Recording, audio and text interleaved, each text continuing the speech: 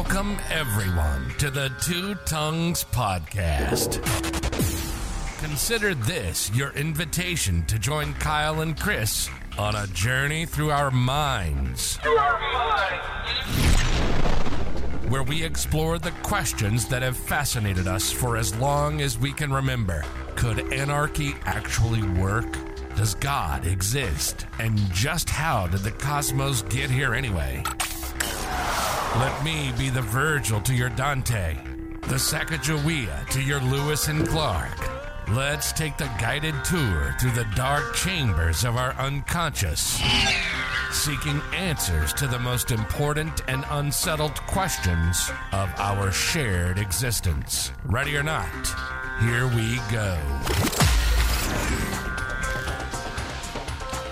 Here we go. What's up, everybody? Music off. There we have it. All right. Hello again. Single Tongue coming at you again, Chris, for another solo episode of the Two Tongues Podcast. Welcome, one and all.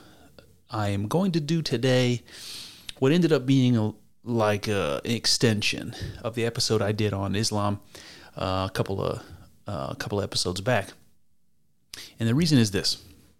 I talked about a lot of stuff on that podcast that I didn't have time to prepare and write out kind of everything that I might want to touch on if I'm talking about Islam. And there was some stuff that got left out that I thought was worth probably a whole nother episode.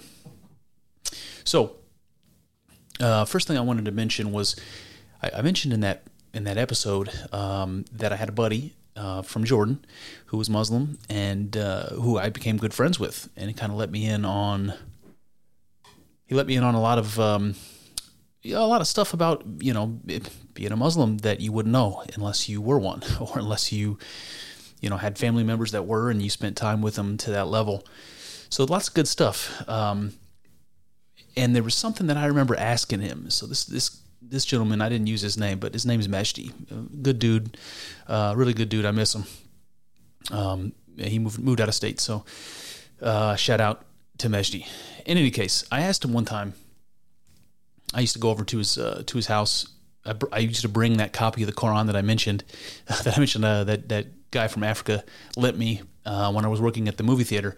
But I'd bring it over to his house. I'd ask him about it, and he, like I said, he was very gracious. And not only was he gracious, like answering the questions of the ignorant guy that doesn't know anything about his culture or religion, but like taking a joy in teaching me about it. And you could tell like there was something about an opportunity to, I don't know if you use the word evangelize, but an opportunity for him to spread, the Muslim teachings to a, non-believer, I guess, or however you want to put it.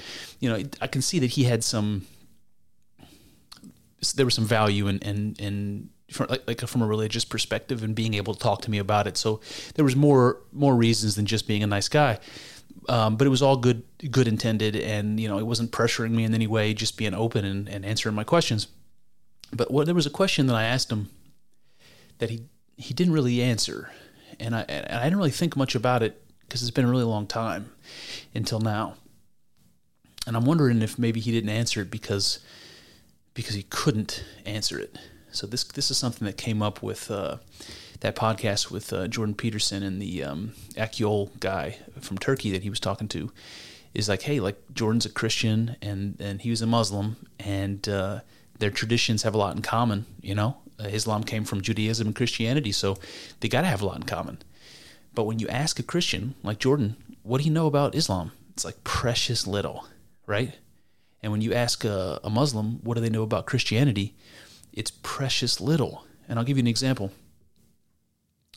So I was asked one time by, I don't think it was Mejdi, maybe it was his wife, and I was asked about the little piece of paper that Christians put in their mouths.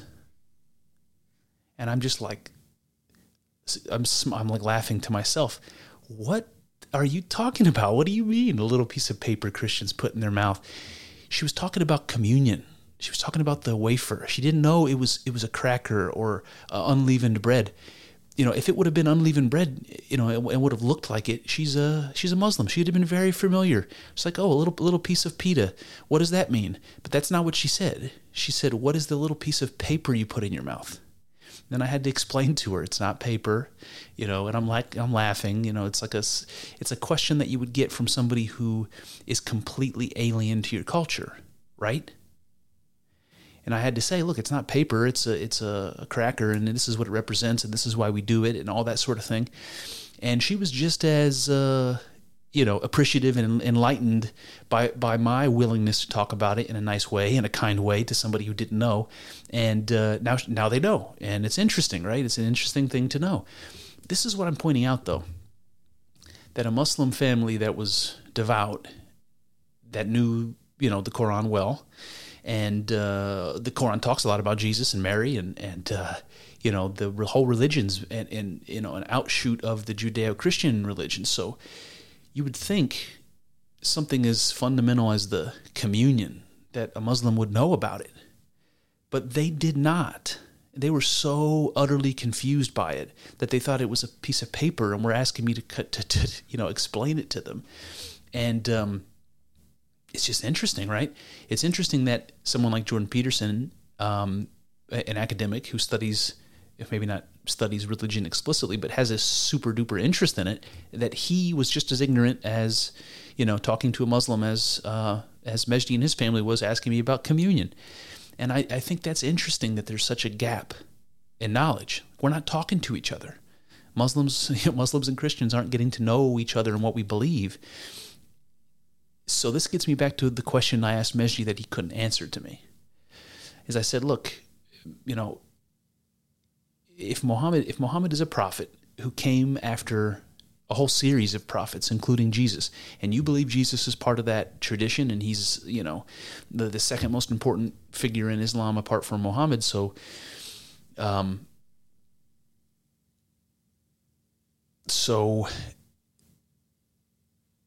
I guess the way that I phrased it to him, and I'm not 100% sure, it's been a long time, is something like, what did Muhammad teach that Jesus didn't? So like, if it's necessary to have another prophet, like, Christians generally don't believe it is. Like, Jesus did what he came to do, and, we can talk about that, but, as a Christian, you understand that's the end-all, be-all, that Jesus' life and resurrection and sacrifice is all that's necessary. It's the sacrifice of God to himself, to his creation. There isn't any greater sacrifice than that. There's no greater, blessing than that. So what's the need for another prophet? What's the purpose? And that's what I asked him. Like, look, if 600 years after Jesus, it was necessary for another prophet to show up, what was it that he was teaching that Jesus didn't teach? What was he adding to the law? What was he adding to the belief system? What was he changing or taking away from it? And Mejdi could not answer me that. I can't remember if maybe you just beat around the bush a little bit and said things that Muslims will often say when you're having conversations like that, is highlighting all the similarities. Okay, if you're a Muslim, you believe that Jesus was born from a virgin. You believe that he was sent by God. You believe that he was a messenger and a prophet, and that's like a tremendous amount of overlap with Christianity. So what is it that makes Muhammad's message different than Jesus' message? Because how am I supposed to evaluate whether Islam is a more true religion, or that it merits my following it more than Christianity or any other religion? Like, I need to know what it is that Islam's teaching that Jesus isn't teaching, because that's going to make a difference, right? If you're saying that Muhammad came after Jesus and said some stuff that was important that Jesus didn't say, and a whole religion is formed based on those distinctions, what are those distinctions? And why is it not possible for an ordinary believer on either side of the aisle, so to speak, to answer that question? And I think you'll see this today, because we're going to go through some of these things. We're going to read some of the Quran today, a little bit. And I think you'll see as we go through and we read that there are certain things that a Muslim is going to object to that a Christian is going to say. And that comes up in the Quran, and it comes up a lot. So we'll talk about that.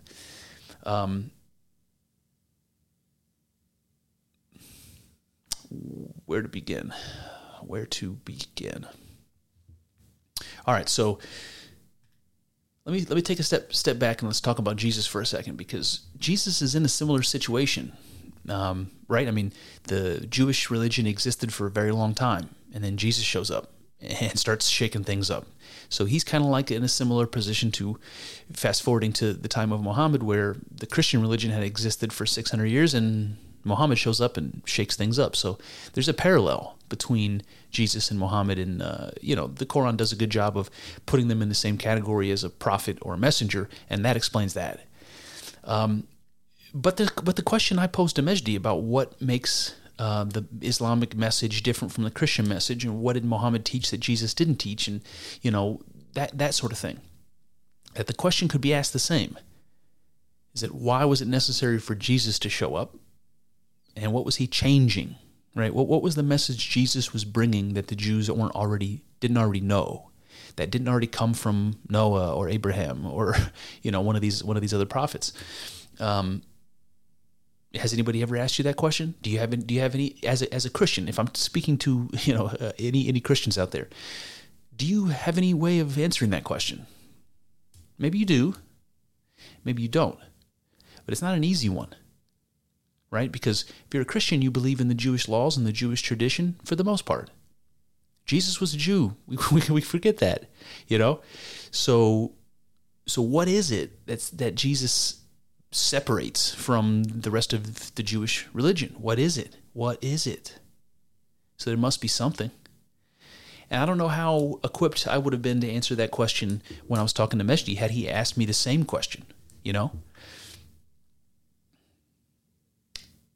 But what I think it is here is, and again, you'll see when we start reading the quotes, is that the Quran takes issue with some basic Christian tenets. And if you were a Muslim and you were reading the Quran and you weren't reading the Bible, what you would hear is all these things that Jesus said and all these things that Christians believe about Jesus that are wrong, right?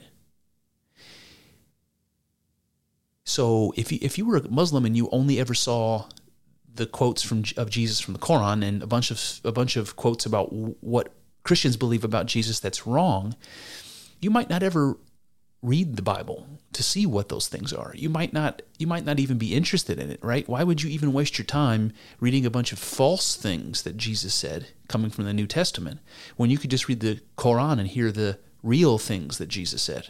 See what I mean?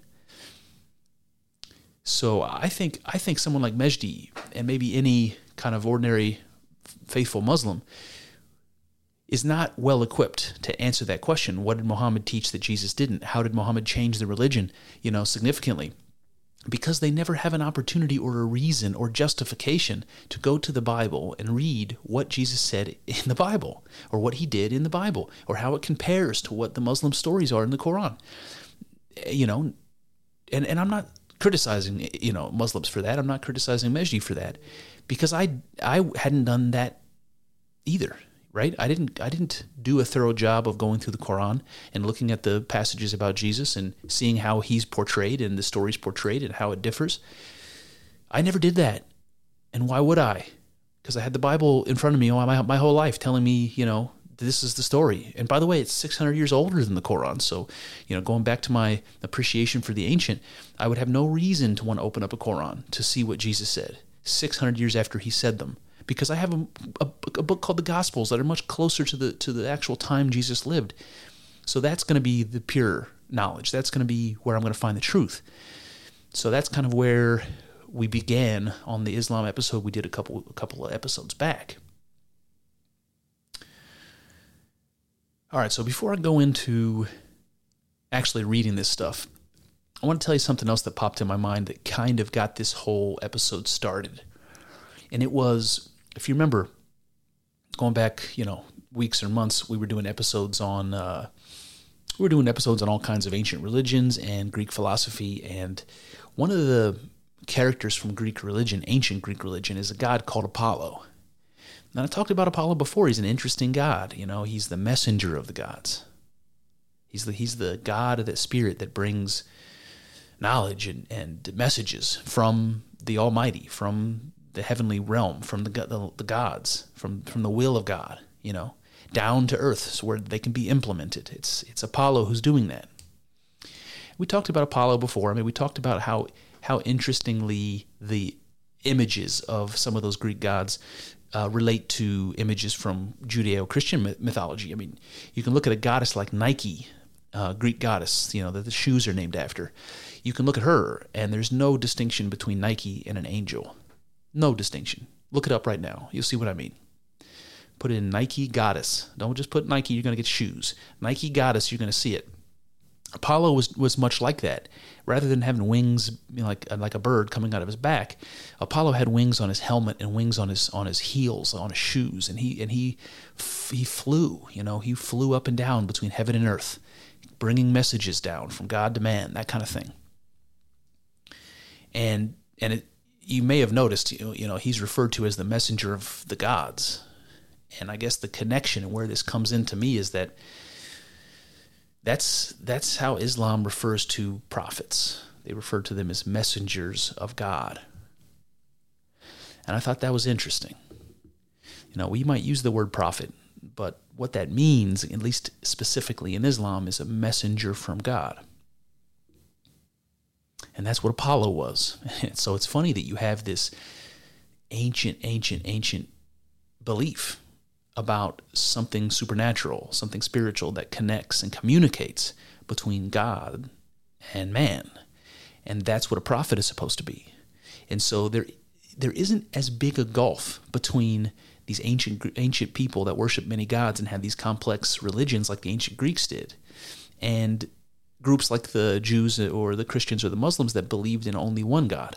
And we always think about this fracture between people that worship many gods and people that worship one as making them so different. They're so different, They have these high-level conceptualizations of God that could not be more different. There's no synthesis possible between them. They went different routes, And then paradoxically, it doesn't matter which route you look at. If you look under the hood of the polytheistic religions of the Greeks and the Egyptians and the Scandinavians, or if you look at the monotheistic religions like the Jews and the Christians, in both cases, you see this image of a messenger of God, of something that connects the supernatural, spiritual world of the gods to the material world of man.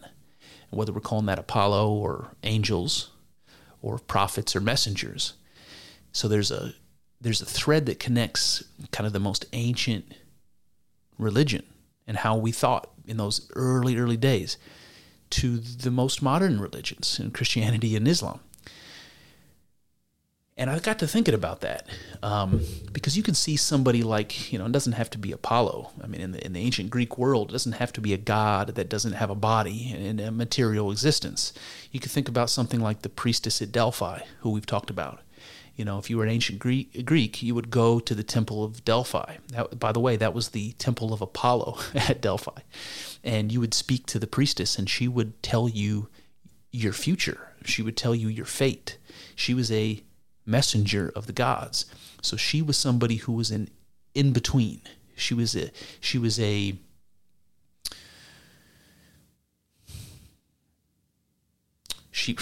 go-between. She was a object that existed somehow halfway between heaven and earth and could communicate to other mortals what the gods had for them. It was typically it was their fate or their future. So even in that kind of polytheistic world of the ancient Greeks, you see an idea like Apollo, and you even see an idea like the priestess of Apollo. And what's happening here is Apollo's coming down from heaven and whispering into her ear, and only she can hear the words of God. And then she can turn around and tell those words to a human being. So she's the intermediary. She's the messenger. So I ask you, how different is that from the idea of Jesus or Moses or Muhammad? Somebody like Moses who gets the 10 Commandments from God, or the burning bush speaks to him, or Muhammad who goes to meditate and has visions. How different is that? So I don't think it's very different at all. I don't think it's different at all. I think we're talking about the same sort of thing, and we have a thread that goes all the way back to the earliest times that tell us that. And you've seen things like this. I mean, you've seen stories in the Bible about somebody having a dream and the dream being interpreted, and somebody having a revelation or a vision. And sometimes they're weird and symbolic. Sometimes they're like the book of Ezekiel, where it's wheels within wheels, and a creature with four faces, one on each side. And some of them are angels, some of them are animals, and some of them are human, and that kind of thing. That these revelations, these messages that we get from heaven, sometimes they seem like they're straightforward. Sometimes they seem like they're encoded or something, like Jesus talking in parables. Like you can't quite understand. You have to interpret it. You have to unravel it. You have to crack the code. And that's definitely the case with interpreting dreams, or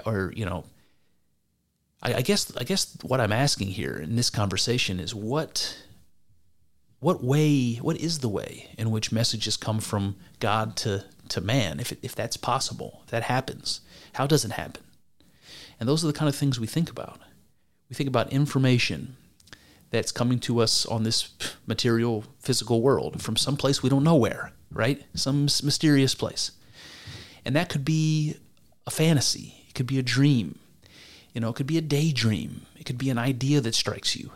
But usually those things happen in ways that aren't straightforward. They happen in, just think about a dream that you have, and the images in the dream. On the surface, they're crazy. They don't make any sense at all. But when you get to thinking about them, oftentimes you can piece out what it points to, or what it seems to be saying to you, or something like that. When you hear people say that they receive a revelation from God, it's not at all clear that is the booming voice of God telling you exactly what you need to know. What it is usually is something like what you see in the book of Ezekiel or something. Or Isaiah. It's a symbolic message that has meaning clearly, but it's not clear what that meaning is, and it has to be interpreted.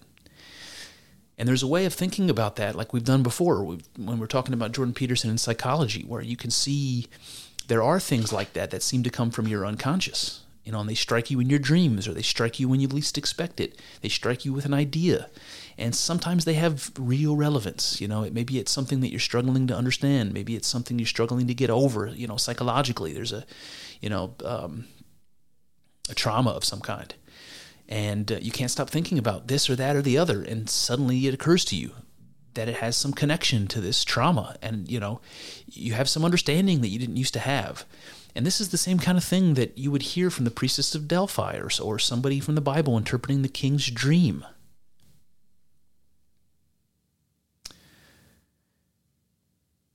Okay, so that's kind of where it began. It was kind of coming to this conclusion that even back, in the earliest times, with somebody like Apollo or the priestess of Delphi, that you see this idea existing in religion, that it's possible to have somebody as a go-between, somebody who receives messages or information from God or from some supernatural place, the unconscious or whatever you want to call it, and that it can be bestowing some actually beneficial information to somebody here and now.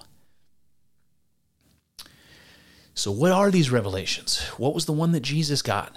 What was the one that Muhammad got? Has anybody ever asked you that question? Have you ever wondered what is the revelation that Jesus received, that made him so confident to go and preach the things he did, and to say and do the things he did that ultimately got him killed? What was that? Do you know? Do you know? I'm serious. Even if you're a Christian and you grew up in the church, do you know? It's not clear. It's not taught. And I'm not saying it's not taught at all, but it's not the emphasis. It's like what Jesus preached and what he said and what he believed. It's kind of hard to even tell.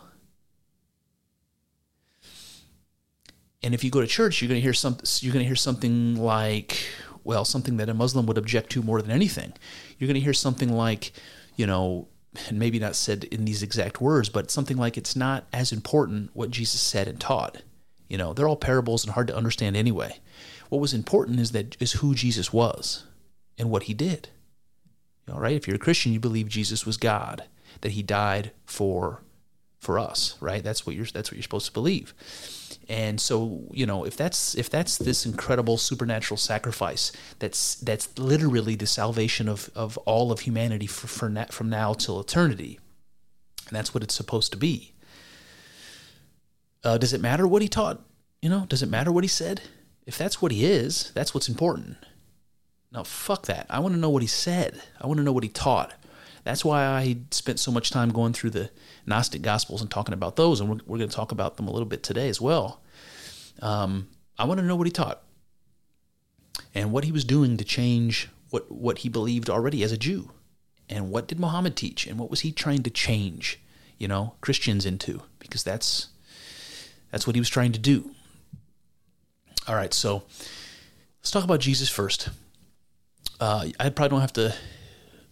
I don't have to highlight all of this stuff for you, but maybe I'll just give you a high level thinking about Jesus and what he did and what was written down in the Gospels. He did some interesting stuff, some stuff that you might consider revolutionary in terms of the religion. We know that he did things like he argued with the priests. And he did it even as a child. He was arguing the Torah. He was arguing the law with the priests. It's an arrogant thing to do.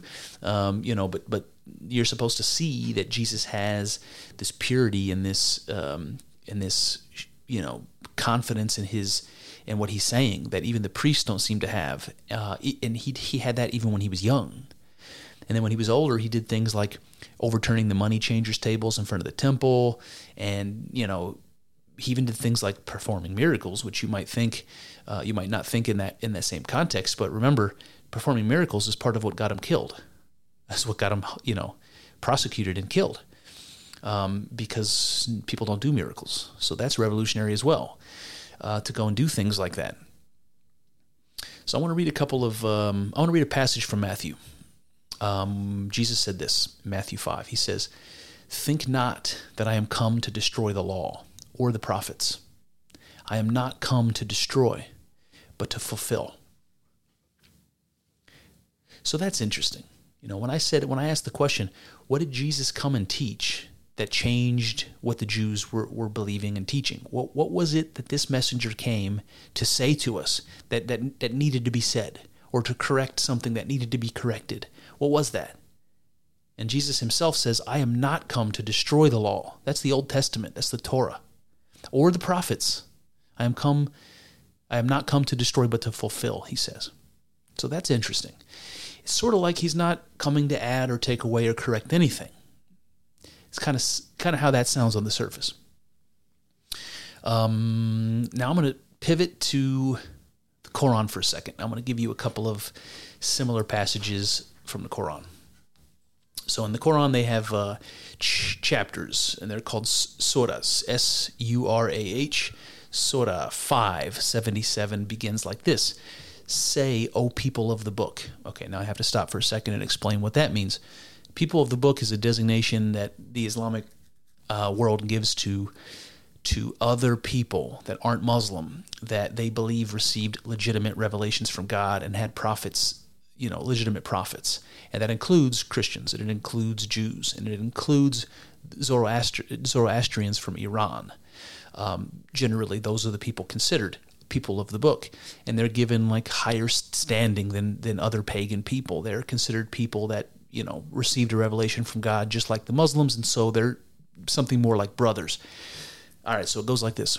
"Say, O people of the book, exceed not in your religion the bounds of what is proper, trespassing beyond the truth, nor follow the vain desires of people who went wrong in times gone by, who misled many and strayed themselves from the even way." All right, so this is interesting. He's basically saying that there have been people in the past that came and pulled people off the path of truth. He's talking about religion, so it's hard for me to imagine that these people aren't messengers and prophets just like him, but he's saying that those people have come in the past and have taken people down the wrong path. So what he's done is to come to show you the way, the correct way. And he says this thing in here about not to exceed the bounds of your religion, what is proper. And there's a few passages in the Quran that talk about that talk about exceeding the religion or exceeding the truth. And what seems to be said here is Muhammad is basically saying the Christians are adding things to the religion. That's what he means by exceed the bounds of your religion. They're adding things to it that are wrong. So this passage is aimed at the Christians, but Muhammad doesn't just limit it to them. He says, there have been people in the past that have done this and have led many astray. Now the same, let's see here, Surah 43 to 63 here, it goes like this. When Jesus came with clear signs, he said, "Now have I come to you with wisdom, and in order to make clear to you some of the points on which ye dispute, therefore fear God and obey me."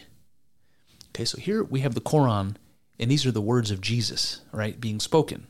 And Jesus says, I have come with clear signs. That just means, I've come and proved that I'm a messenger of God. And we know that because he performed miracles and did things like that. So that's what he means when he says, I came with clear signs. Like, you should know I am who I say I am. And he says, I have come to you with wisdom in order to make clear to you some of the points which you dispute. Okay, so Jesus is coming, according to the Quran, to tell the believers what is true and right on the things that they're disagreeing on in terms of the religion. Now, what that was is still not clear.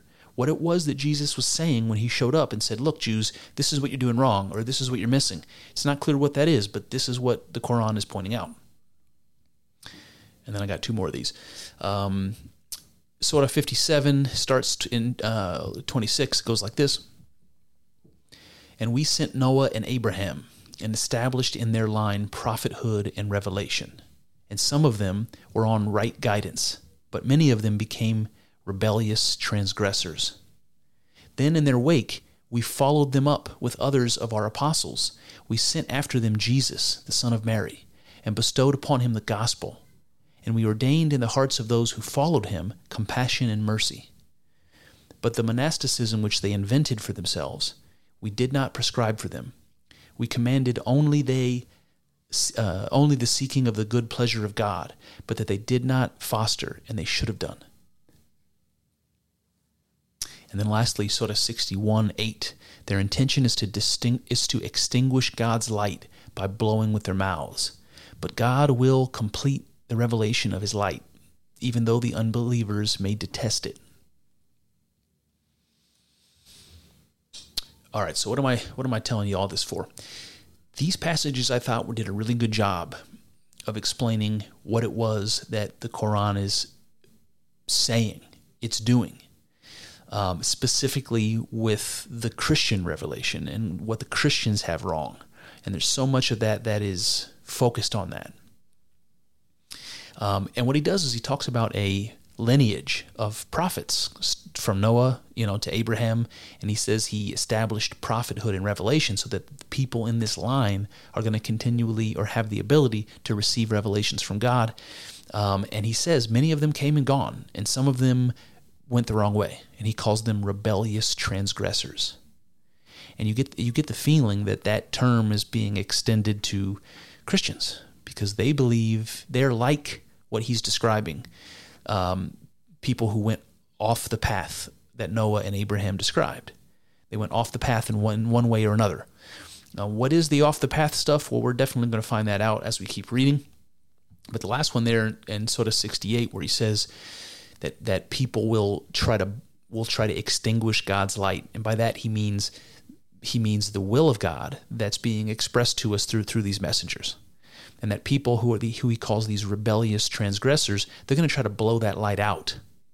He says, but God will complete the revelation of his light, right? So there's no stopping it. There's no stopping it, regardless of how you might try.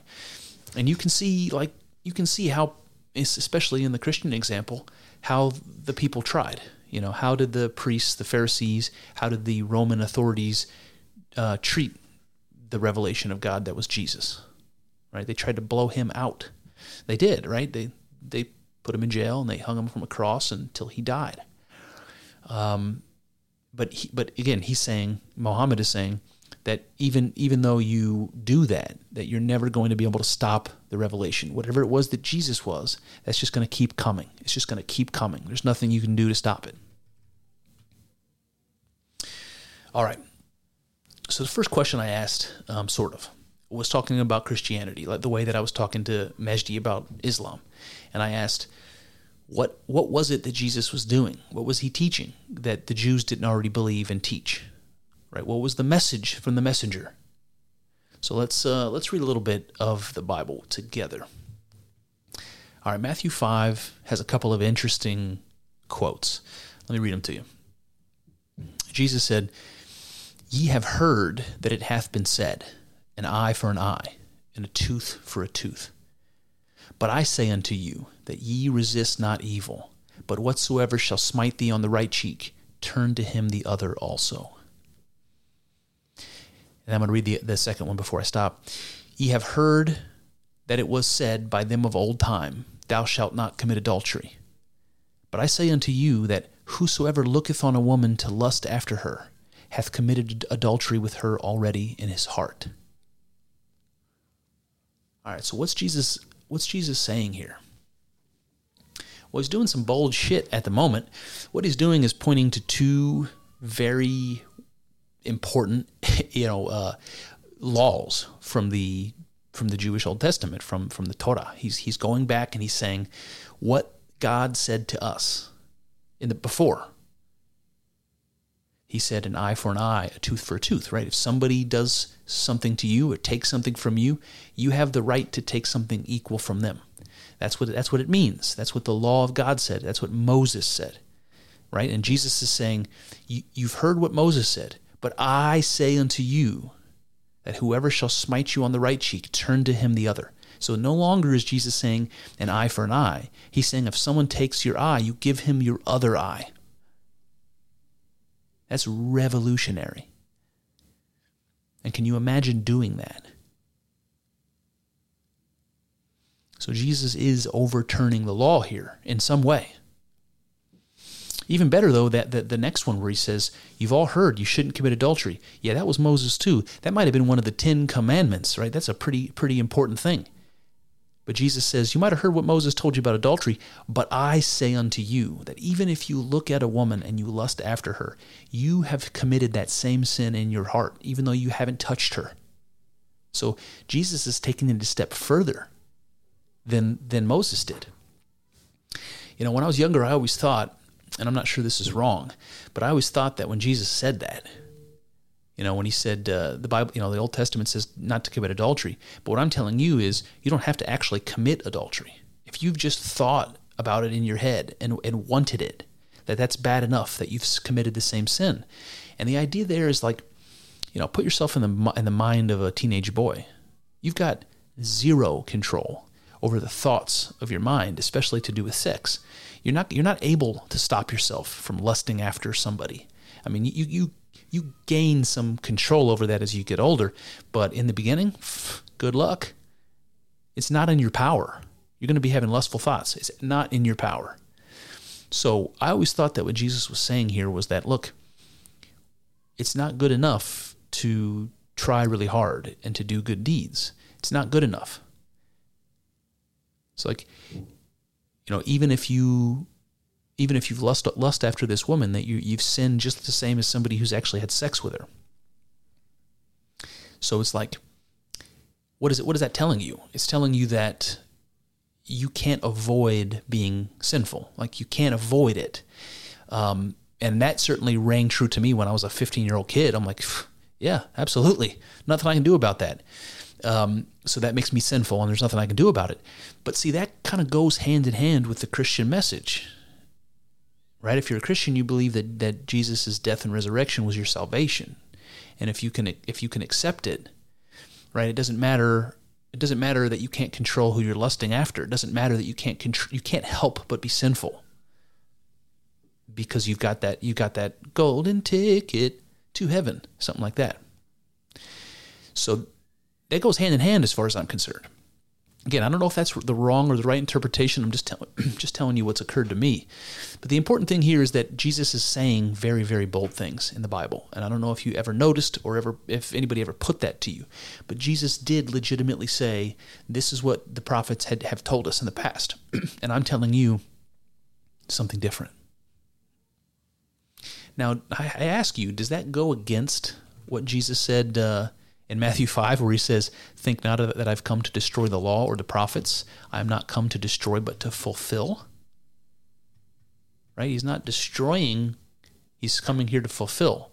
But what he's done in some ways is destroyed the law, at least parts of the old law, because he's amended them. He's changed them. You know, the changes are still in the spirit of the law. You know, it's not. So maybe what he's done is clarified. You know, maybe what he's done is clarified what Moses said, you know, that adultery is a sin. We could talk about why. It's not really important right now.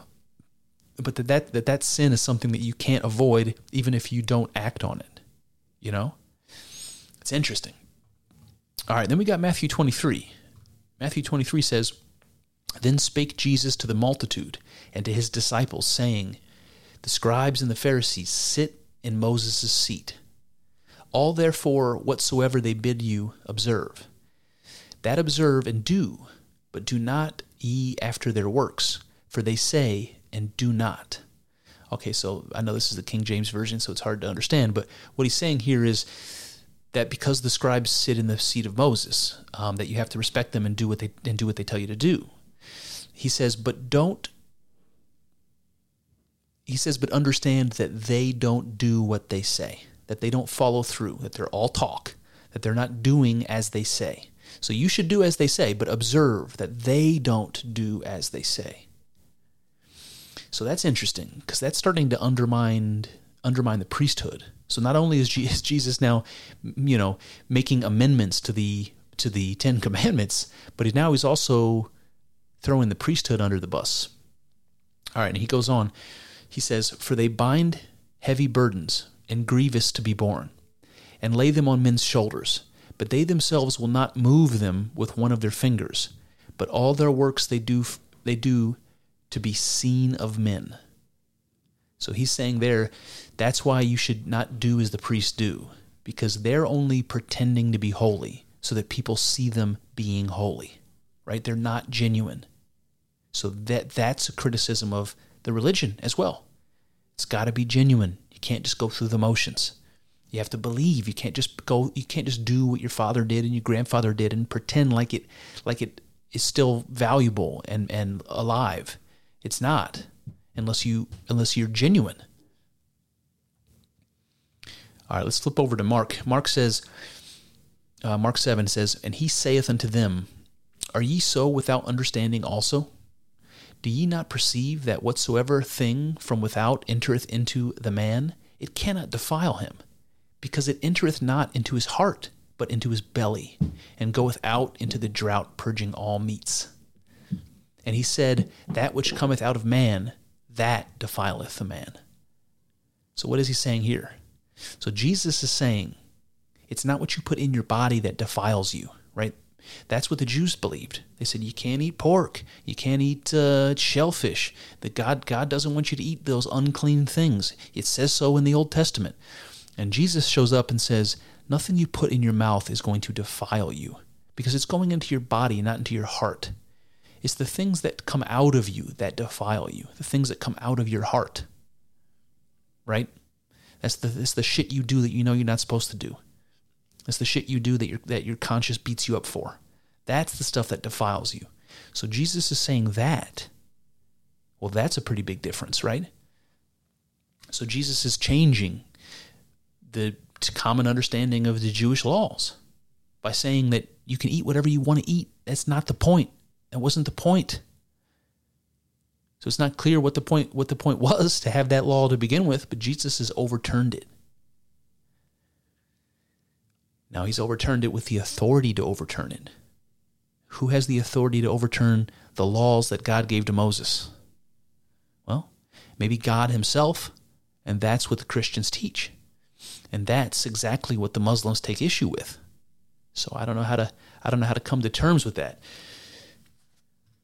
But let's go ahead and read one final one from Mark. This is chapter 2, and it goes like this. And the Pharisees said unto him, Behold, why do they on the Sabbath day that which is not lawful? And he said unto them, Have ye never read what David did when he had need and was hungered, he and they that were with him? How he went into the house of God in the days of Abiathar, the high priest, and did eat the shewbread, which is not lawful to eat but for the priests, and gave also to them which were with him. And he said unto them, The Sabbath was made for man, and not man for the Sabbath. I mean, so the hair standing up my arms again, as it does often on this podcast. But that's bold. I mean, that's Jesus. That's Jesus standing there telling the priests, yes, I broke the Sabbath, but don't you remember David did it as well? And don't you remember God was perfectly fine with that? And don't you know that's not the fucking point? The Sabbath wasn't made for man. Or rather, the Sabbath was made for man, and not man for the Sabbath. So the Jews were taking that way too seriously, way too literally, and missing the point. And Jesus is saying, hey, there's supposed to be a point with the Sabbath. It's not about just obeying the law. It's about setting time aside to memorialize creation and to appreciate, your existence. It's not about the letter of the law. All right. So can you see, reading through some of the actual words of Jesus, where we're not talking about Jesus, in the dogma of the Christian religion. Jesus is God, and, his sacrifice gives you salvation, and end of story. No, there was way more to it. When Jesus actually spoke, he said stuff like this. He said, look, there is no reason for you to prohibit what you're eating and putting in your body. You're missing the point. There is no reason for you to take what the priests say, without question. You have to look at the priests and how they live and judge accordingly. All kinds of interesting stuff. And not to mention, what he said about the 10 Commandments and adultery and turning the other cheek. So all of this stuff is legitimate changes. You might call them liberal changes to what the Jewish religion was teaching and what the priests were upholding. And he criticized them too. It's not accidental that the priesthood doesn't exist in Christianity apart from, the Catholic Church. We don't have a priesthood exactly. So that's a change, right? What about Muhammad? What did Muhammad teach that was supposed to change the Jews and the Christians' mind, that was supposed to correct where they went wrong? What was the message that Muhammad received from God? Does anybody know? Well, we're about to find out. All right, so let's do this again. All right, so Surah 2, verse 86 starts like this. Now, by the way, you saw this earlier, but I'll have to mention that the Quran, when it refers to God, it refers to God in the plural. It says we. When God is talking about himself, we. Now, you're going to see that a lot, and you've already seen that, but I just want to point out that that's something that happens in the Old Testament. So, the Jewish Bible does talk about God as plural. So when God creates mankind in the Garden of Eden, the Bible says that they created human beings, male and female, they created him. So it's like they, and the us, all those languages used in the Old Testament as though God were plural, which is a very, very interesting thing all by itself. We could do a whole other podcast on, but I just want to point out when I'm starting to read this, it's going to start we, and it means God. So here we go. We gave Moses the book and followed him up with a succession of apostles. We gave Jesus, the son of Mary, clear signs and strengthened him with the Holy Spirit. All right, so I want to point out that sentence could have come from the Bible. It could have come from the New Testament. There's nothing there that looks unusual. We gave Moses the book, and then so that's the law, and then followed him up with a succession of apostles. So you get more and more messengers coming after Moses, including Jesus, the son of Mary. And it says God gave Jesus clear signs and strengthened him with the Holy Spirit. Okay, so those clear signs are the power to do miracles, raise people from the dead, that kind of thing. Walking on water, we know that those stories exist in the Bible. And strengthened him with the Holy Spirit. Now, I just have to say, this is interesting because, well, we'll see in a bit. The Muslims take issue, obviously, with Jesus being considered God. They take issue with the Trinity, the idea that that God, Jesus, and the Holy Spirit, that might be some sort of way of understanding what God is as a multiplicity, as three things instead of one. Those are things that Islam takes issue with. But here, in Surah 2, they say that God strengthened Jesus with the Holy Spirit. So that not only do they use this phrase, Holy Spirit, which comes from the Trinity, the Quran puts it firmly into Jesus, so that Jesus was strengthened with the Holy Spirit. And I wonder what their understanding is of the Holy Spirit. Because they do use, and that you're going to see in just a minute, the Word of God. And the Word of God, that Logos that we talk about from the Gospel of John, that's something like the Holy Spirit. It was the Spirit that was there on the face of the waters in Genesis when God creates the universe. So Christians make that connection, but I don't know that Muslims do. So the fact that they're using this phrase, Holy Spirit, seems very weird to me. And I just wonder what the explanation, what the understanding is of that in Islam. All right, so Surah 2 has another good piece. It goes like this.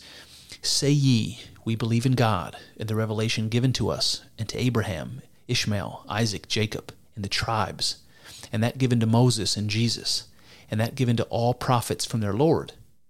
We make no difference between one and another of them, and we bow to God. Okay, so there's interesting stuff here. It goes along with the phrase people of the book that we read earlier, where Muslims give special status to people who received revelation from God.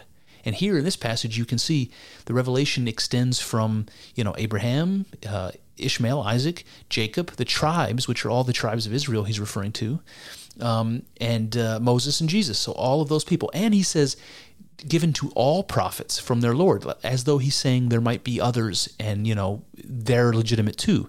And then he says something interesting. He says, we make no difference between one and another of them. So no difference between one prophet of God or another, even if that prophet is Muhammad or Jesus or Abraham, all of which represent three different religions as far as I'm concerned. That's interesting. It's also something that gets challenged in the Quran. So this is one passage that seems to say, all prophets are equal, that all messages are holy, that are coming from God through these messengers, and that there's no one of them better than any other one.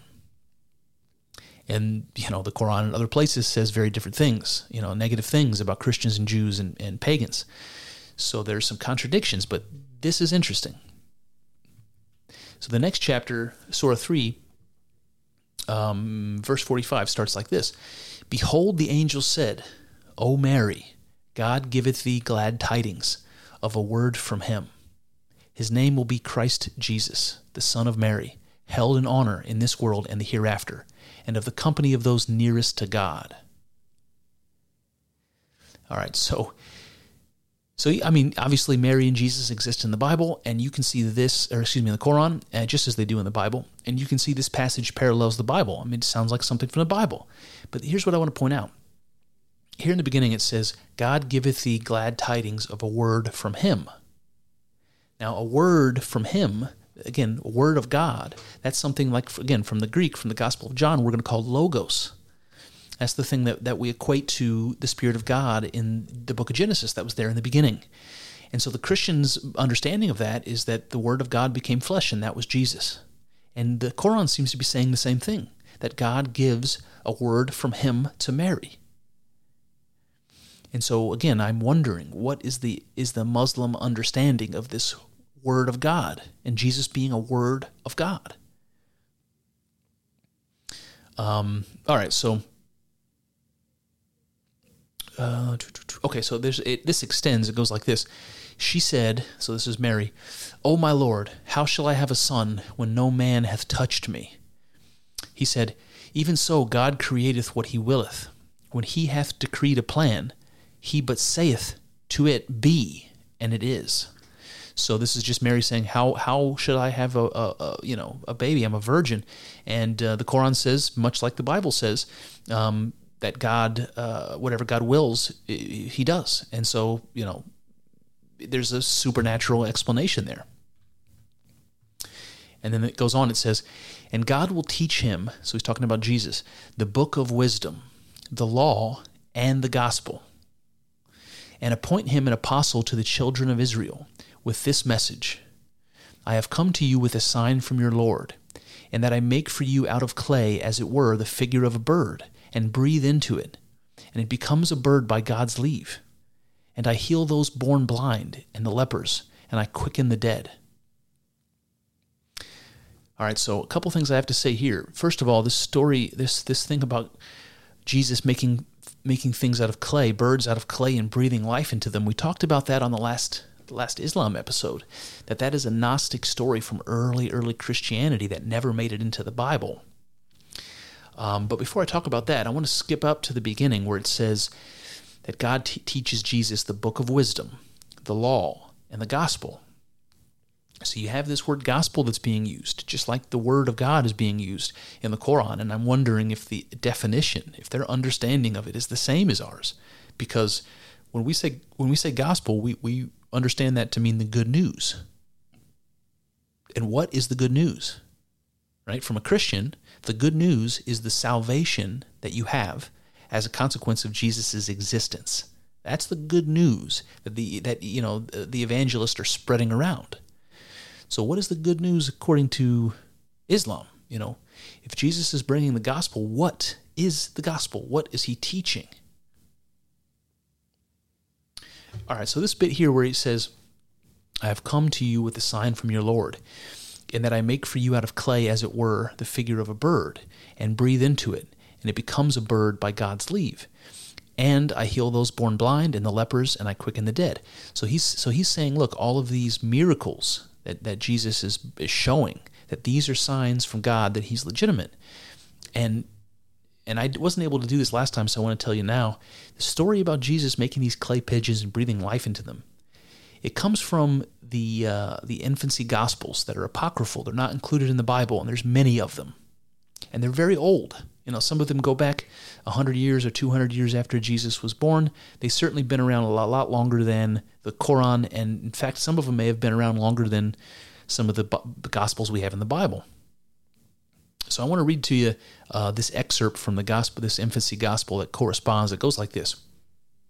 When the child Jesus was 5 years of age, and there had been a shower of rain, he took from the bank of the stream some soft clay, and formed out of it 12 sparrows. And there were other boys playing with him. But a certain Jew, seeing the things which he was doing on the Sabbath day, went presently away and told his father Joseph. Then Joseph came to the place where he was, and when he saw him, called to him and said, Why dost thou that which is not lawful to do on the Sabbath day? Then Jesus, clapping together the palms of his hands, called the sparrows, and said to them, Go, fly away, and while ye live, remember me. So the sparrows fled away, making a noise. So I just want to tell you here, guys, this story I just read, it's interesting. I don't know what you make of it, but that was a story that was floating around in the early days of Christianity that people believed about Jesus when he was young. And it seems like he sort of got out of trouble here by getting rid of the evidence, like he was doing work on the Sabbath and he wasn't supposed to be doing work on the Sabbath. So he claps his hands together, and the evidence of these clay pigeons that he made, they just fly away. So maybe it's, maybe that's what's going on. Maybe Jesus is sort of getting himself out of trouble here. Maybe this is referring to him doing miracles long before he was ever baptized by John the Baptist, which, again, miracles don't happen in the Bible till much, much later. So there's something about this that's important. And I guess what I want to point out is that something like this survived in Islam. Something that was from the early days of Christianity that's disappeared, that you and I never heard of until we read the infancy gospel.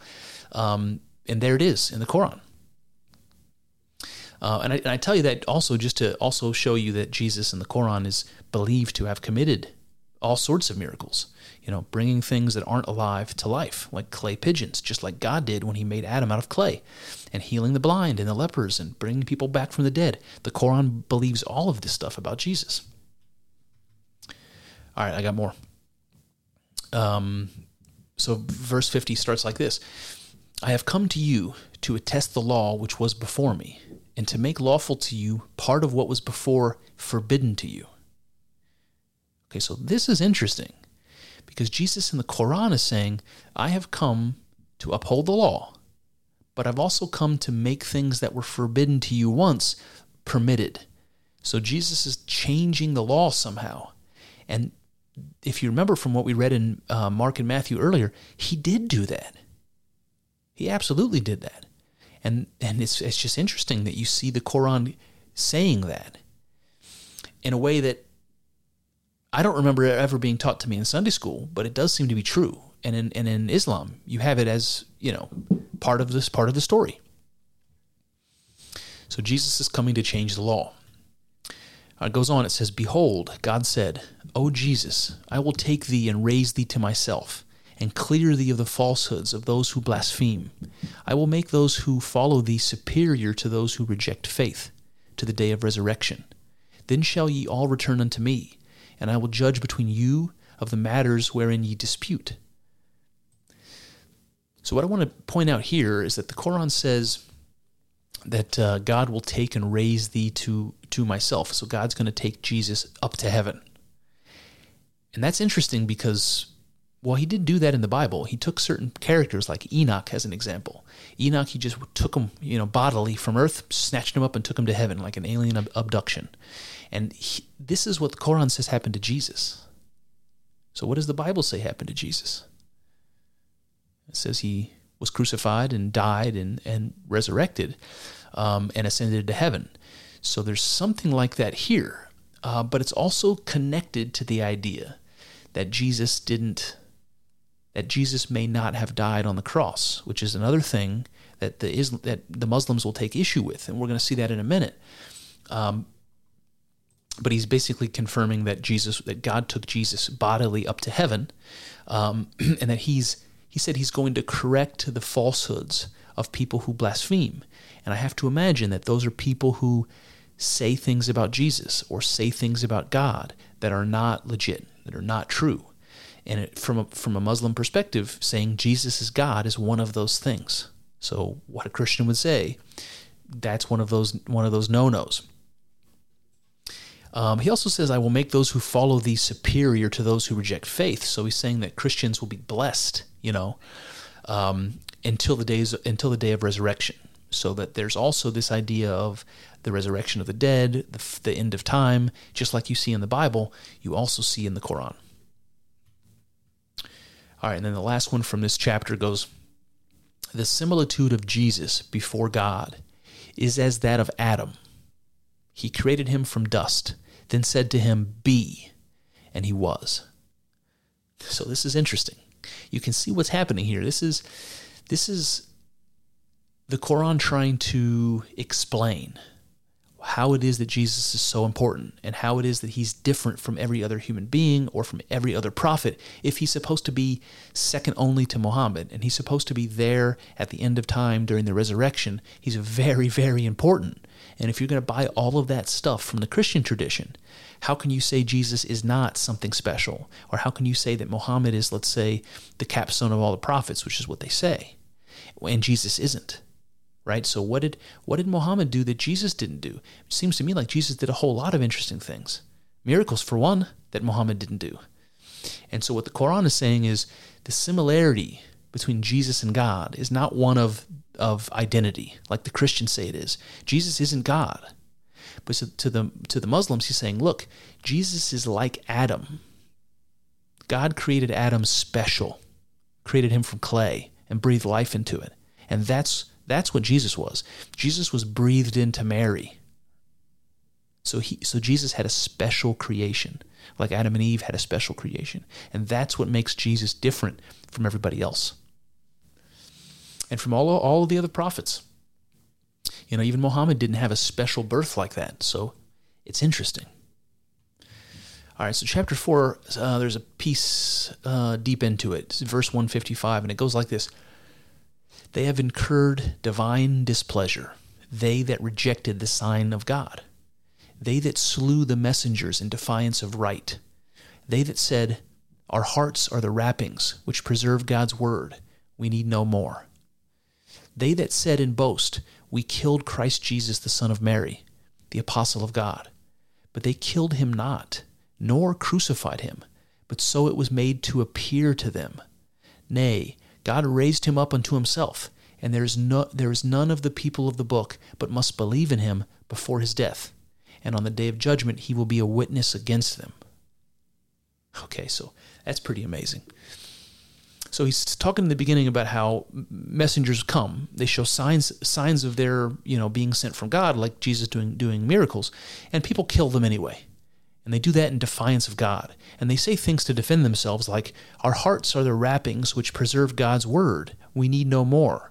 And what he's saying there is people who say, look, in our hearts we know the truth, or we have that intuition. We don't need prophets. We don't need messengers. We know the truth when we see it. And then he says, and those people who say that they killed Jesus. And then, of course, the Muslims provide an alternate explanation. They say they didn't kill him and they didn't crucify him. It was just made to appear that they did. And instead, God took him up to heaven. So there's this insistence by the Muslims that Jesus, even though he raised people from the dead, we've already talked about that, he didn't raise himself from the dead. In fact, he didn't die. He was just taken up by God. And I wonder, because obviously that's part of what is the sticking point with Christians, and they're identifying Jesus with God, that the Muslims aren't going to go with that. But it's interesting. It's like I said, if Jesus can do miracles, and in fact was breathed into Mary by God himself, and can raise people from the dead, why couldn't he come back to life? Why is it important that he escaped death and torture? I don't know, but it just sort of seems like the Muslims think it was below a person of such high standing, and that if anybody said that he was tortured and killed in this terrible, demeaning way, that they must be wrong. So you have this other explanation here. I think that's interesting. I'd like to know how far back it goes. I know there were some Gnostic groups in the early days of Christianity that believed something like this, that Jesus wasn't killed, that maybe somebody else was a stand-in, and it was some other apostle that was killed, or something like that. So the Muslims aren't the only ones, but it's interesting. And then chapter 4 has another bit that goes on like this. O people of the book, commit no excess in your religion, nor say of God aught but the truth. Jesus Christ is the Son of Mary, was no more than an apostle of God, and his word which he bestowed on Mary, and a spirit proceeding from him. So believe in God and his apostles. Say not Trinity. Desist. It will be better for you. For God is one. Glory be to him. Far exalted is he above having a son. To him belong all things in heaven and on earth.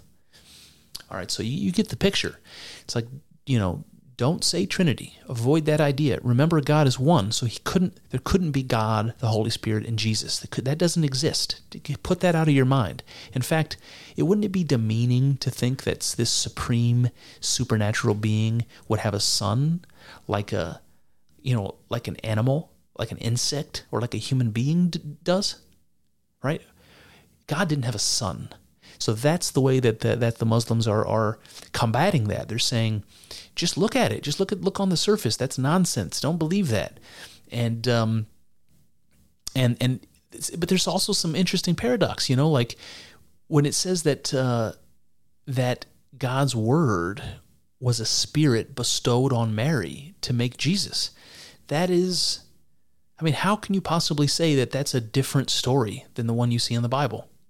Of an immaculate conception, the Spirit of God impregnating a woman. That's what the Quran is saying is happening.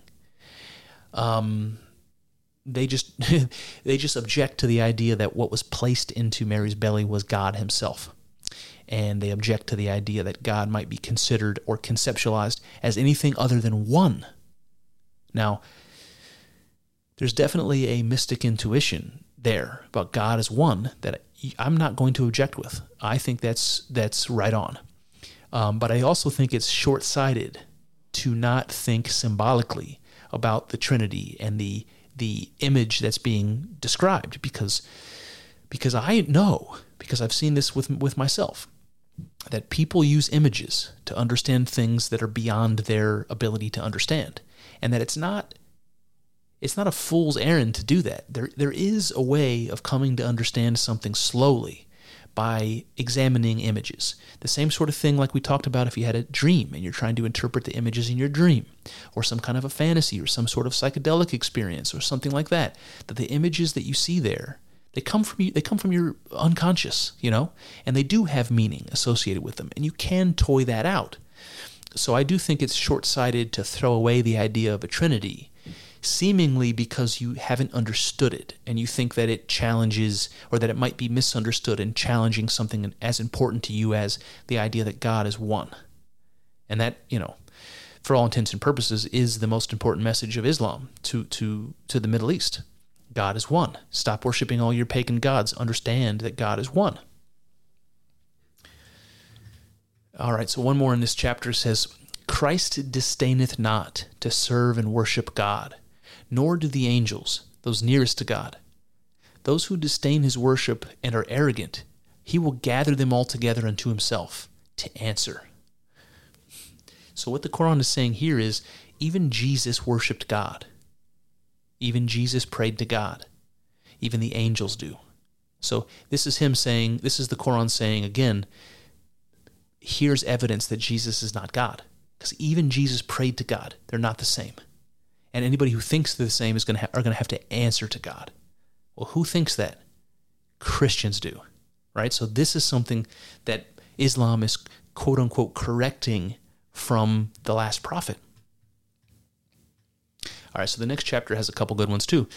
I'll start from the top here. Verse 72 begins, They do blaspheme who say, God is Christ the Son of Mary. But said Christ, O children of Israel, worship God and my Lord and your Lord. Whoever joins other gods with God, God will forbid him the garden, and the fire will be his abode. There will, for the wrongdoers, be no one to help. Okay, so you see this threat now. Now we have this punishing threat that sort of seems like hellfire, seems like eternal damnation that we're talking about. And why? We would get that punishment for saying that Jesus is God. And that's what a Christian would say, right? And what Muhammad says in the Quran is, whoever joins other gods with God, he's going to hell, right? So if you're somebody who's saying that there are other gods, even if that other God is Jesus, who you're saying is the same as God, even that is over the line, and you'll burn in hell for that. The next line goes, They do blaspheme who say, God is one of three in a trinity, for there is no God except one God. If they desist not from their word of blasphemy, verily a grievous penalty will befall the blasphemers among them. So remember, hellfire if you believe Jesus is God, hellfire if you believe in a trinity. And here we go. Christ the Son of Mary was no more than an apostle. His mother was a woman of truth. They had both to eat their daily food. See how God doth make his signs clear to them, yet see in what ways they are deluded away from the truth. So this is interesting. This seems to go right to the Catholic belief that Mary is someone to be venerated, right? So it starts off, it says, Christ the Son of Mary was no more than an apostle. So we're not going, and Mary was a woman of truth. So we're not going to worship Jesus, and we're not going to worship Mary. And then the evidence for this, he says, they had both to eat their daily food, yet see in what ways they are deluded away from the truth. So what he's saying here is Jesus and Mary were mortals that could not survive without eating food, just like you and I. So can't you see they weren't gods? They had to eat like you and I. So this is another sort of, like obvious thing to point out, to say, to build evidence for the changes that Islam is making to Christianity. So the changes so far are Jesus isn't God, so get that out of your mind. There's no such thing as a Trinity. God is only one. And, you don't venerate Mary. And by the way, Jesus and Mary were mortal. They ate food, just like you and I. Okay? All right, a couple more in this chapter. Strongest among men in enmity to the believers will thou find the Jews and pagans. And nearest among them in love to the believers wilt thou find those who say, we are Christians. Because among these are men devoted to learning and men who have renounced the world, and they are not arrogant.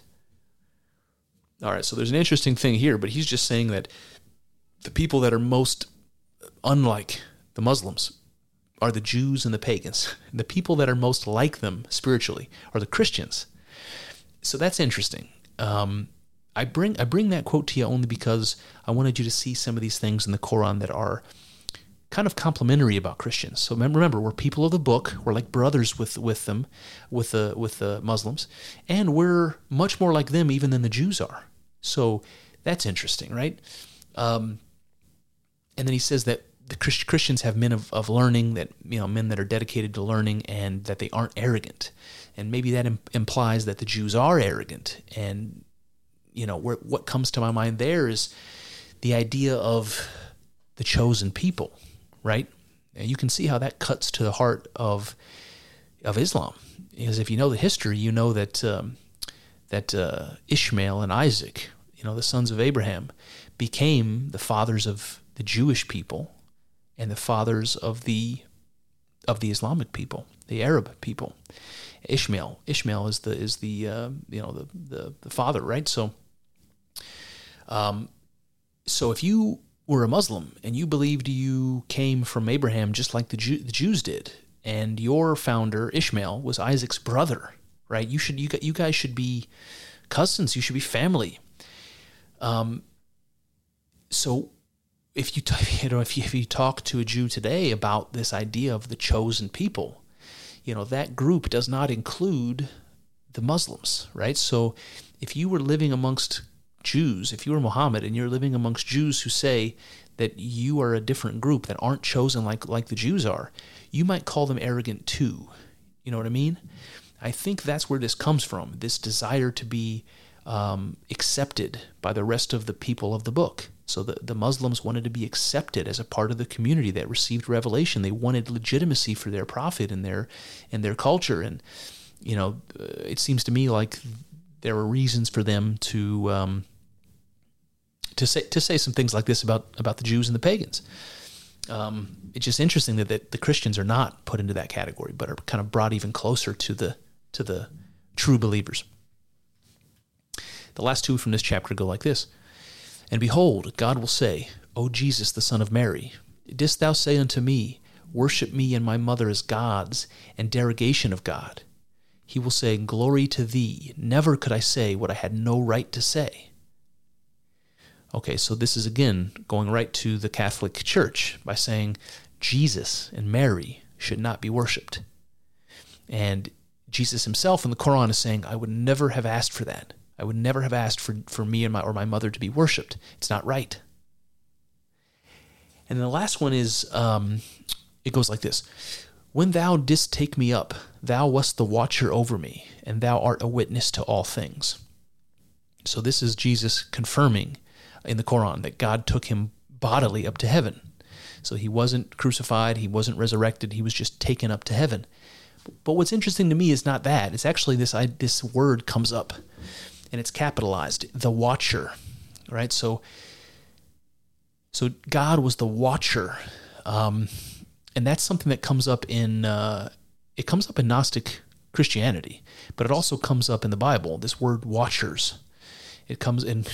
Me and my buddy Josh may talk more about this when he comes this weekend, and we're doing our next podcast. But the watchers are basically the angels that watch over human beings, and it's interesting to see that come up and capitalized in the same way you see it in the Gnostic religion, in the Quran. So the idea of angels or supernatural creatures or God as watchers, as people who or as entities that observe and know everything that goes on, and therefore can judge, at the end of time whether you belong in heaven or hell, that sort of thing. All right, we're getting close to the end. I want to talk about Surah 6. There's a couple here that are worth talking about. So verse 84 goes like this. We gave him Isaac and Jacob, and 3 we guided, and before him we guided Noah, and among his progeny David, Solomon, Job, Joseph, Moses, and Aaron, and Zechariah and John and Jesus and Elias, all in the ranks of the righteous, and Ishmael and Elijah and Jonas and Lot, and to all we gave favor above the nations. So I show that to you only just to mention this tradition that the Muslims are proposing, that the tradition goes all the way back to Adam or all the way back to Noah, and it goes from the beginning of time all the way up through Jesus and Ishmael. So that's the Christians and the Jews. And he says, and to all we gave favor above the nations. So God has blessed specifically the Jews, the Christians, the Muslims. All right, he says, to them and to their fathers and progeny and brethren, we chose them and we guided them to a straight way. So again, when he says we guided them, again, God is saying God guided them, Allah guided them on a straight way. And so the straight way is the new religion, whatever that is, whatever the Muslims are teaching. It goes on. These were the men to whom we gave the book, the authority and the prophethood. If these, their descendants, reject them, behold, we shall entrust their charge to a new people who reject them not. All right, so you see what he's saying here. He's saying that there's this tradition of prophets going back, to Adam, from Adam all the way down, David, Solomon, John, Jesus, the whole bunch. And if any people who receive those messages reject them or don't understand them well, that we will send a new message to a new people. So that you can see they're going to continue to send prophets. God is going to continue to send prophets, and there's no stopping it. So if you reject it, or if you're believing it falsely, they'll just send the truth somewhere else. God will just send another prophet somewhere else. So you can see how the idea of a chosen people kind of goes out the window with that remark. And you also understand that, Muhammad's writing this. So Muhammad he's sort of prophesying himself here. He's saying if the Jews and Christians who've received the prophets don't understand it properly, God will send another one to a new people. And who is that? Muhammad to the Arabs, right? So this is also something new, a new prophet and the justification for a new prophet. And then this goes on, it says, those were the prophets who received God's guidance. This is no less a message for the nations. So the prophets are bringing messages for everyone. It's universal. It's not just for the Arabs or the Christians or the Jews. All right, we'll skip a couple chapters ahead to the 9th. And this one I just want to mention because I never heard of it before, and I thought it was interesting. It goes like this. The Jews call Uzair a son of God, and the Christians call Christ the Son of God. That is a saying from their mouth. In this they but imitate what the unbelievers of old used to say. God's curse be on them, how they are deluded away from the truth. All right, so all that stuff about Jews and Christians being people of the book, and Christians being closest to the Muslims out of anybody, all that stuff kind of goes out the window here because he's saying that the Jews and the Christians are both out of their damn minds for believing that a person could be God or whatever, that they're deluded away from the truth, that they're no better than the unbelievers of old. So you can imagine somebody like the Caesar of Rome who believes he's God, and that was the case, in first century Palestine. So maybe he's referring to something like that. But this guy Uzair that he says the Jews called a son of God, I wasn't actually able to figure out who that is, and it doesn't sound like the Jews even have a tradition of this person that Muhammad is bringing up. But maybe it was a part of a kind of a local tradition, and he was familiar with it from Arab Jews at the time. I don't know. But it's interesting that he claims that the Jews believed there was some religious figure or Messiah figure who was a son of God. But again, the Bible is really no stranger to that phrase. So the sons of God saw the daughters of men that they were fair. That comes from the book of Genesis, talking about the angels. the sons of God were also used in the book of Job to talk about the angels gathering, to see what happens with Job. So it's not uncommon to see that. But the Muslims are not okay with that in either case, using the word Son of God or the Son of God from a Christian perspective, that those are blasphemy. And then the last one in this chapter goes like this: they take their priests and their anchorites to be their lords in derogation of God, and they take as their Lord Christ the Son of Mary, yet they were commanded to worship but one God. There is no God but He. Praise and glory to Him. Far is He from having the partners they associate with Him. So you can see, obviously, there's still a lot of resistance to the idea of God being more than one thing in any way. There's resistance to putting Mary in this category where she might be venerated. But even more, he says that they take their priests and their anchorites to be their lords. And what I think that means is something like the veneration of saints. Because in the Catholic Church, they do pray to saints. They do worship saints. Even if they would challenge me saying that. They do. So that's something that if it existed at the time of Muhammad, and I think maybe it did, this is what he's talking about. It's like, look, God is one. It doesn't include Jesus. It doesn't include saints. It doesn't include Mary. Why are we arguing about this? This is pretty clear. And then he sort of laughs it off at the end by saying that God is the greatest thing in glory and all that. And how could He have a partner? Why would He need a partner of any kind? All right, so I'm going to skip to the 19th chapter, Surah 19, and I'm going to read this to you. This is interesting. It says, relate in the book the story of Mary when she withdrew from her family to a place in the east. So this one I'm about to read you guys is the story of Mary giving birth to Jesus from the Islamic perspective. So think about how this is different from the story we see in the Bible.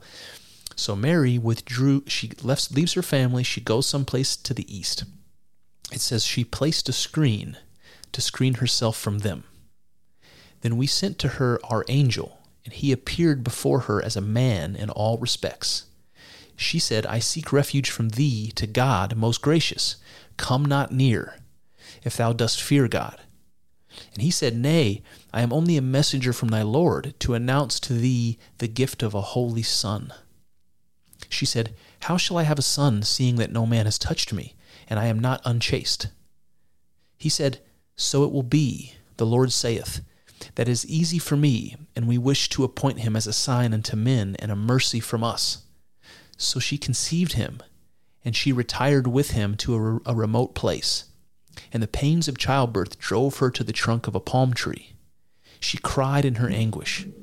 At length she brought the babe to her people, carrying him in her arms. They said, O Mary, O sister of Aaron. But she pointed to the babe. They said, How can we talk to one who is a child in the cradle? Now Jesus says, I am indeed a servant of God.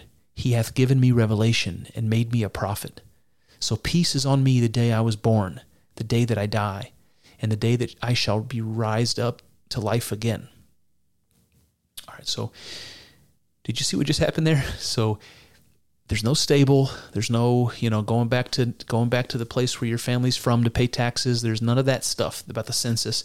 The wise men, that none of that's here. Mary just gets up one day, she leaves her family, she has a miraculous conception and seems to give birth all at once on the same day. It seems like it doesn't seem like 9 months has gone by. And when Jesus is born, she shows back up with the baby, and everyone's amazed. What's this?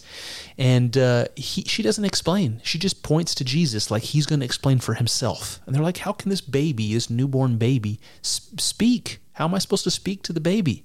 And Jesus just chimes right in. Newborn baby, I am indeed a servant of God. He hath given me revelation and made me a prophet. Right?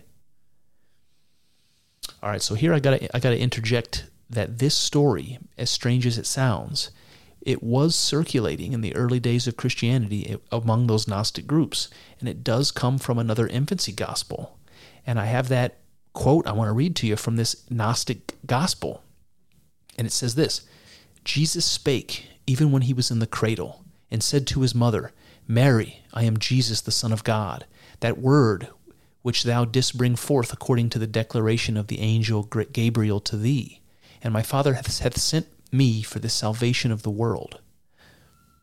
So that, Jesus speaking as an infant and saying that, like, I've been sent from God and I am the salvation of the world, is very much like what you see in the Quran. I am indeed a servant of God. I have been given the revelation and I'm a prophet, right? So it does seem like you get some of these early Christian beliefs that survive in the Quran. And I just think that's very interesting.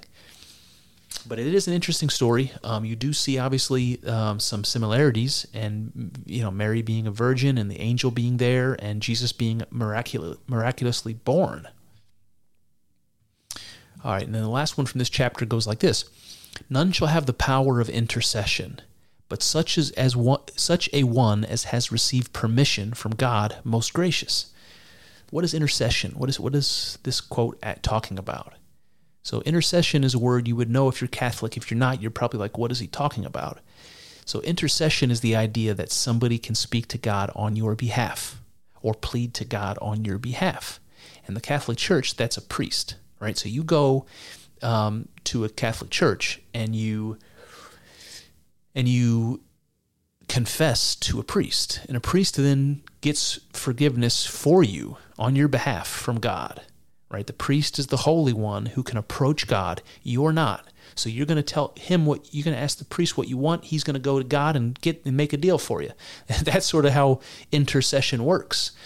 That a saint or a priest or somebody can work or speak to God on your behalf. And Islam is saying nobody should have that power. That doesn't exist. So clearly, to me, that is a challenge to the priesthood, and it's a challenge to the Catholic orthodoxy. And that might be, again, something that Muhammad believed was a change that was needed to get back to the true religion. All right, so we're rounding out. We only have a few left. So Surah 21, verse 91 starts like this. And remember her who guarded her chastity. We breathed into her of our spirit, and we made her and her son a sign for all peoples. So according to Islam, Mary and Jesus were a sign to all peoples. A sign of what? Well, they don't say, but that there was a miracle here, and that Jesus was born of a miracle. And that's a sign, I suppose, that he's a legitimate prophet, a legitimate messenger from God, and something special and something different from the prophets that came before him, or after him for that matter. And again, when it says we breathed into her of our spirit, I have to say, we again is God, and God breathed his spirit into Mary so that Jesus could be born. I just think it's weird that you can see language like this. We breathed into her of our spirit. Talking about God as though God are many things. We breathed our spirit. That's not one God. Exactly. So why is it that the Muslims are okay using language like that, but are saying that you can't even conceive of the idea of a Trinity without blaspheming somehow? To me, there's something weird going on there that's not explained, and I wonder if it has to do with what we said at the beginning, that even somebody like Muhammad didn't know Christians enough, didn't know them well enough and what they believed well enough to understand that when we talk about the Trinity or talk about Jesus in the context of identity with God, and then you go in and use the same language the Old Testament does, as though God is plural, that there's something there that is not well understood. I'm not pointing fingers and saying which party it is, but it seems to me that perhaps Muhammad didn't quite thoroughly understand what the dogma really is, what the Christian beliefs really are, and not to recognize that there's some hypocrisy here, And I just think it boils down to maybe not understanding what Christians really believe. All right, so I'll jump to Surah 43, and I'll read the last couple here. So verse 61 goes like this: And Jesus shall be a sign for the coming of the hour of judgment. Therefore have no doubt about the hour, but follow ye me. This is a straight way. So here there's a connection between Jesus and the end times and the day of judgment. And that's just like you see in the Bible, the Quran agrees with, that there will be an end of time and that Jesus will be involved and that his appearance will be the way for you to know, or his reappearance will be the way for you to know that hour of judgment has come. And the last one goes like this: My devotees, no fear shall be on you that day, nor shall ye grieve, being those who have believed in our signs and bowed in Islam. Enter ye the garden, ye and your wives, in beauty and rejoicing. To them will be passed round dishes and goblets of gold. There will be there all that the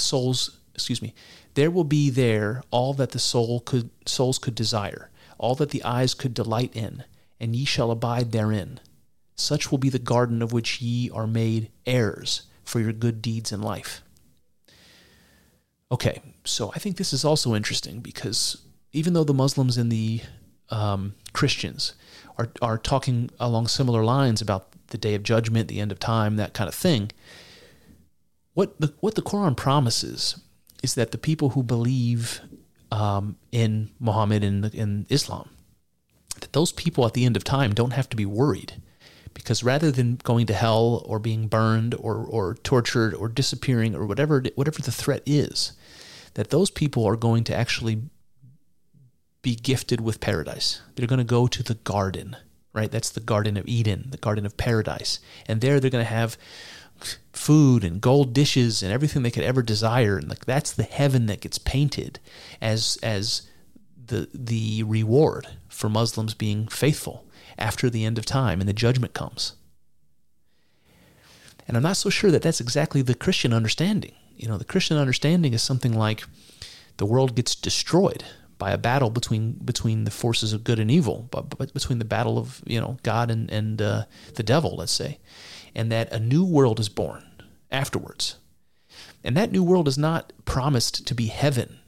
You know, it's not eternal and heaven necessarily. It might be a start over. It might be a fresh start and a new crack at it. It's not really clear what it is, but it's not exactly paradise like what you see in the Garden of Eden. That's not the Christian understanding of heaven, but it definitely seems to be the Muslim one. So going back to the question I asked at the beginning that Mejdi couldn't answer for me, and maybe I couldn't answer to him if he asked me the same question, is what is it that Jesus taught that made him a messenger, bringing some message different or other than what was already believed by the Jews? What was it? You know, it seems to be a stricter interpretation of our fallibility as human beings and our imperfectness and our need for salvation, that I can't even think about a woman in a sexual way without having committed that sin of adultery, and without being worthy of hellfire forever, you know, without having done something so bad that I'm unredeemable. So that's unavoidable without Jesus. And so that, you know, the existence of Jesus and the existence of this final paying for our sins and offering us of salvation, that was something added to the Jewish law. It's not just that if you are perfect and if you work hard enough to never sin, right? If you can become perfect in your acts and deeds and thoughts, something like a Buddhist might say, then you will be worthy of God. And nobody is that. Not even the Pharisees who pretended that they were. That the Muslims in the Quran kind of pointed and made fun of it, that sort of take. That doesn't exist. That we've all sinned and fallen short of the glory of God, as they say. So that was something that Jesus in the Christian story added to the religion of the Jews. It's that you cannot be perfect. It's impossible. So you receive that salvation from the only perfect thing that's existed, Jesus. You know, that's how the dogma goes. So that's all added. Plus you've got a bunch of liberal reform about how, you know, pointing out how the laws and blind obedience to the laws is not the point. That's not what God is asking of you. And it's sort of a misunderstanding of the Old Testament, that you have to look at the spirit of the laws, and that you have to notice in people's actions, like specifically in the priests, when they do not practice what they preach. And so this was a time when the Jewish priesthood was super powerful, you know? And Jesus is coming around saying, fuck you guys, you know? That's bold and revolutionary. And those are changes, obviously, to the Jewish religion. Okay, so then let's ask the question again that I posed to Mejdi. What is it about the Muslim message? What was it that the Prophet Muhammad came to share that was different from what the Christians preached? And see, those things really seem to revolve around the identity of Jesus. So it seems like Muhammad came to suggest to us that we're wrong in believing that Jesus is God, and that we're wrong in conceiving anything differently than as one, that God is one.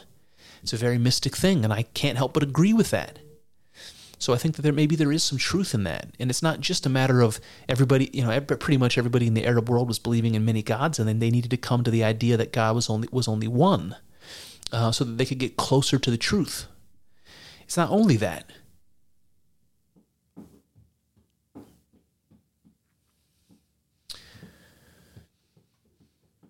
All right, so I'm not sure how to bring this to a close, apart from maybe asking.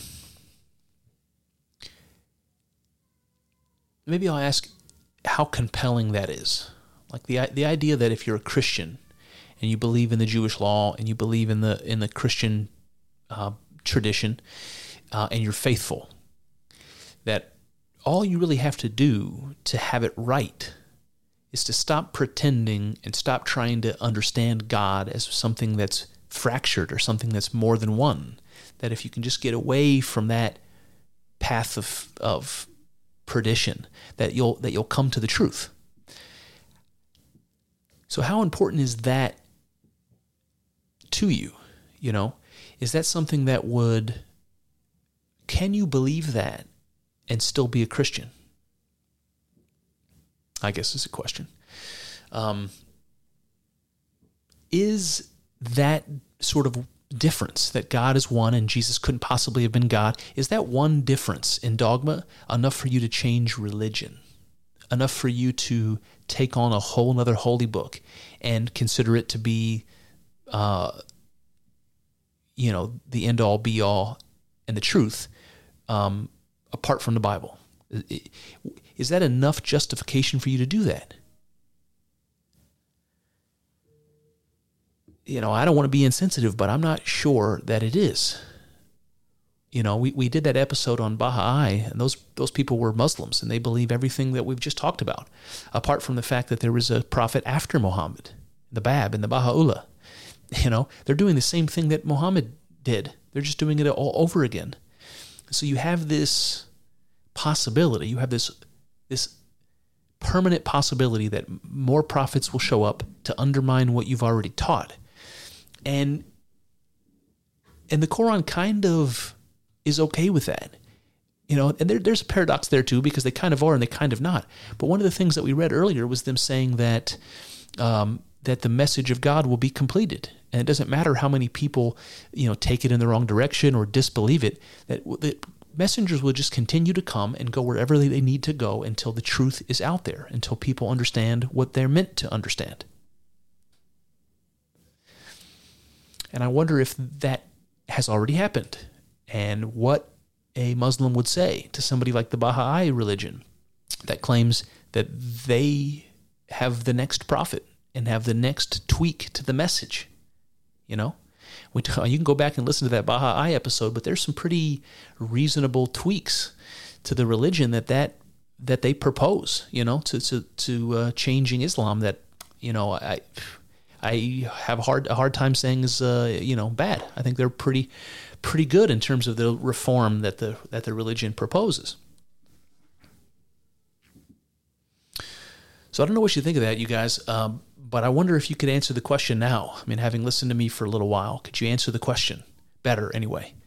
What did Jesus do that changed the religion from Judaism to Christianity? What did he say and believe and teach that made a difference? And what did Muhammad say and teach that made a distinction between Christianity and Islam?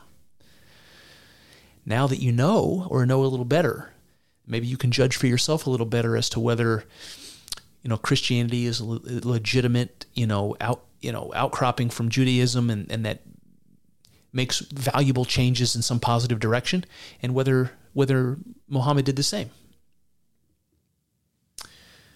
So I'm going to end here with a couple of other passages from the Quran that I think are appropriate to end on here. Surah 5, verse 48 starts like this. To thee we sent the scripture in truth, confirming the scripture that came before it and guarding it in safety. So judge between them by what God hath revealed, and follow not their vain desires, diverging from the truth that hath come to thee. To each among you have we prescribed a law and an open way.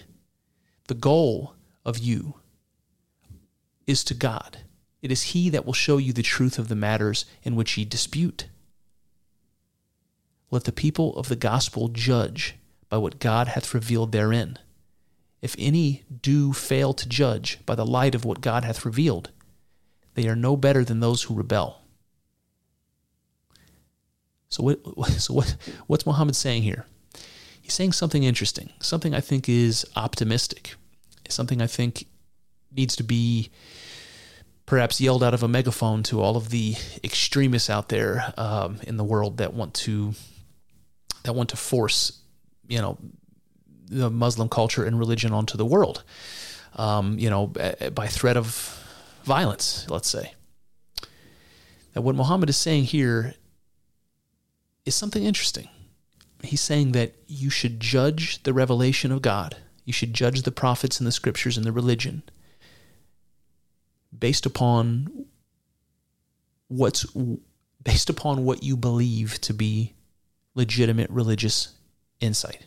So if you are a Christian and believe in the Gospels, that you should judge the Quran and you should judge Muhammad as a prophet based upon what you believe from the Gospels. You can look at the Scriptures and you can look at the prophets, whichever ones you adhere to, and judge the message of Muhammad in Islam from what you already know and believe in your heart. I think that's legitimate. I think that is putting the ball in the court of the thinker. It's allowing you to judge for yourself.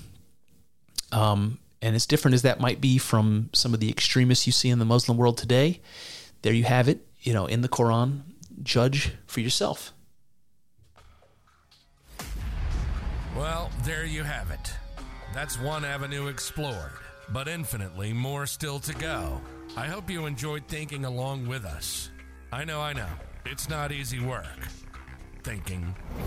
It's hard and full of uncertainties, but I'm grateful for the company as we trek through this together. Here's to hoping that the juice is worth the squeeze. See what I did there? Let's find out together in the next episode.